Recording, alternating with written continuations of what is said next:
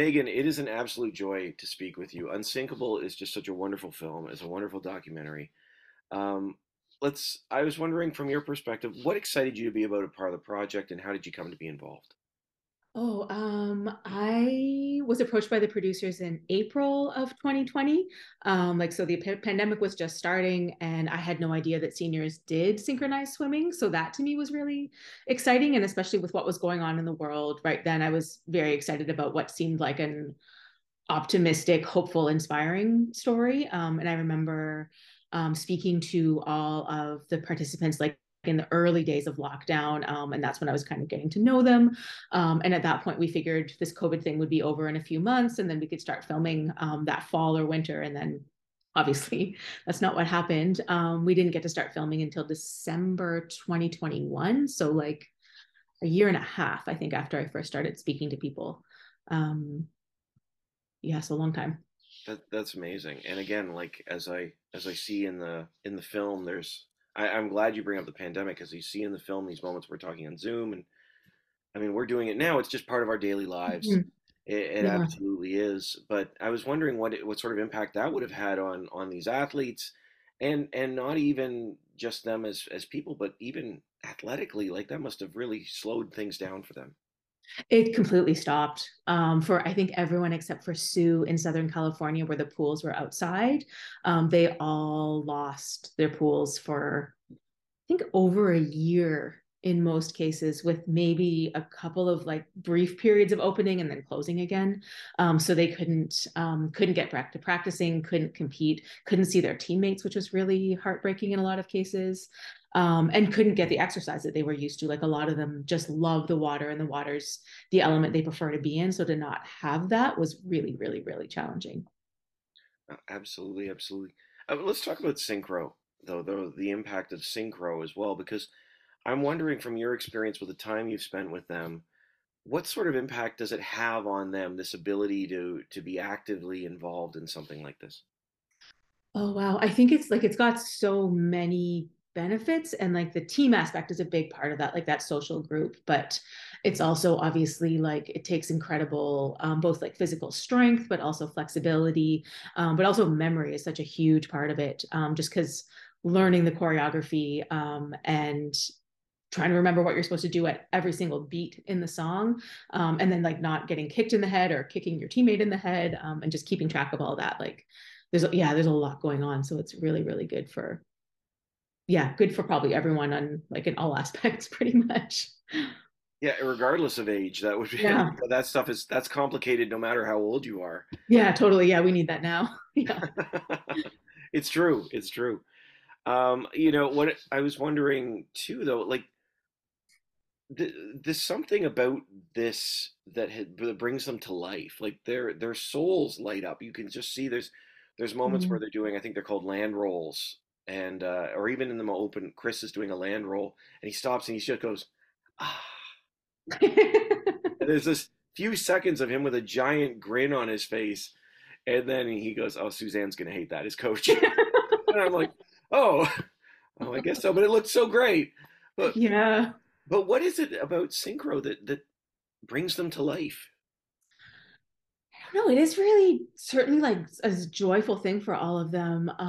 And yeah, that's a really good question. Like I think it's because certainly something similar to dance, and maybe that's part of the reason the name got changed to artistic swimming, because it is such a creative medium and there's so much expression allowed in it. So you're getting to be athletic and use your body, but also do all of these creative and expressive things. And I think there aren't very many outlets, especially for adults anyway, in regular life. So it is this like amazingly um, fun, collaborative, creative thing, and I think that's pretty joyful. And being in the water, like I don't know how Mm. it brings out a new level of athleticism. Yeah. It's remarkable. I guess it would be. I've heard other people, not in this film, describe it as like being in space. You're just sort of Yeah. feeling weightless. But I need to ask you about Shirley, Mm-hmm. who's 91. Yeah. and downright shocking when she arrives, because she's not one of the main characters that you're following. Yeah. And then there is Shirley, Yeah. just incredible. Yeah, she's amazing. We didn't, yeah, we had not met Shirley, had not heard of Shirley until we were at the US Masters Nationals in Maine. And then suddenly they announced the like 90 to 99 age category, which blew my mind. And then there was Shirley, and she was the only one in it. But she even did like a little land drill off to the side before starting, and then went out and dove in. And yeah, it was just incredible to see her still going. We did a little interview with her afterwards that didn't unfortunately make the film because of time, but her rules are basically like leave the house before 10 a.m., make sure you see people, and don't eat anything white except cauliflower. So, yeah.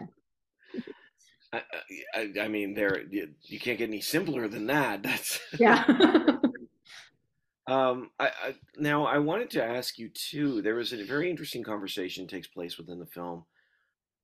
There are very few, if any, men in Mm. synchronized swimming. Um, Certainly, we see members of the LGBTQ community involved, but I'm just wondering, from your perspective and talking with people, why is it that we don't see more men in this? Oh, well, I mean, for the longest time, they weren't allowed to compete. Like it wasn't open to Really? men. Yeah. Oh, yeah. Yeah. So like when Chris was a kid, and he doesn't get into this too much, but basically like he wasn't like synchro wasn't an option that was open to him. So he became a speed swimmer, and only was able to get into synchro much later in life, like I think in his 60s even actually, like after his partner had died. Um, yeah, and Luther, it was the same thing. Like he was probably in his 60s, I think, when he got into it. That's all like slowly been changing, and men now can compete. I think this is the next Olympics are going to be the first time that men are allowed to compete at the Olympics. I think it's only in mixed duet, but I'm actually not 100% on that. But I think basically like a man and a woman can be a duet now, and that's going to be its own category. That's Um, fascinating to me, because yeah. I mean we have ice dancing with men and women Mhm. together, but I would have assumed that it was the same thing. No, it hasn't been until very, very recently. Yeah, it's something that men have been. Um, well, no, I guess in the US, it's just been different categories, but certainly on the international level, this will be whatever Olympics is coming up. I think is the very first year that men will be able to go. Yeah. Um, yeah. Wow, that's right. It's interesting too, because with Chris, we have this conversation too, a little bit about erasure. Mhm. About the gay Olympics, if I'm using the proper term on there, the erasing the term Olympics. Yeah, so it's known as the Gay Games. Like when they founded, when they did the first gay Olympic Games, which is what they called it at the time, the U.S. Olympic Committee sued, I think, the founder, and was basically like they would not let them use the word Olympics. So it's been known as the Gay Games ever since. Wow. Wow. Yeah, yeah. I know all of the swimmers just because of what like they've all lived through a lot of the worst parts, really, of our culture, from racism to homophobia to misogyny, to ableism, like all of it, and ageism as well. Like their ageism is something that they're all currently facing, that people are surprised or don't necessarily take them as seriously. But then when you see them in the water, it's bananas. Well, you see that in the competitions. They're performing, and I forget whether it was the group or whether when one of the performances is happening, and everybody's silent. It's just Mm, shock. And even the flip, the flip is unbelievable to me. In the water is, I liked it so much we had to do it again, but it was just incredible to see. yeah, Um, yeah, so there is this certain level of, you need to know what we can do yeah, in the midst of this film. yeah.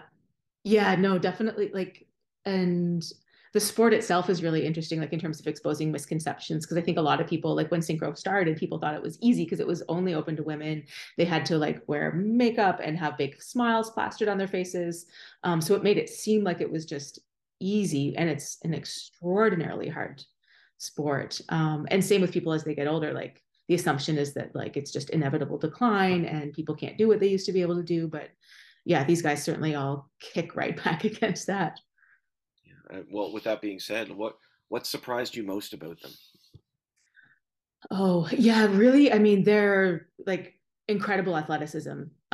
Like just unbelievable what they can do.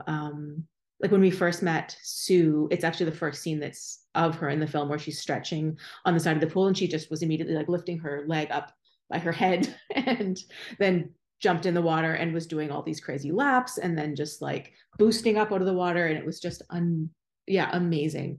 And Chris too, like he's swimming. He was also doing some speed swimming, and I think he did the 50 free in like 27 seconds or something crazy. That would be a great time for anyone, really. And he's turning 70 this summer. Um, and Luther and Monica too, like they're all amazing athletes. Yeah. That's incredible. Uh, I admit that this is just sort of a side question when I saw it, but it's been a long time since I've seen Moses Znaimer's name on credits. I was just wondering how, like he growing up. I mean, he was the guru of city TV and all of these things. I'm wondering how Moses Znaimer got to be involved with the project. I'm unfortunately the wrong person to answer that because Oh. I've never met him. When I saw his name in the credits, I was surprised, um, especially because it's first, and it was like, oh, who is that?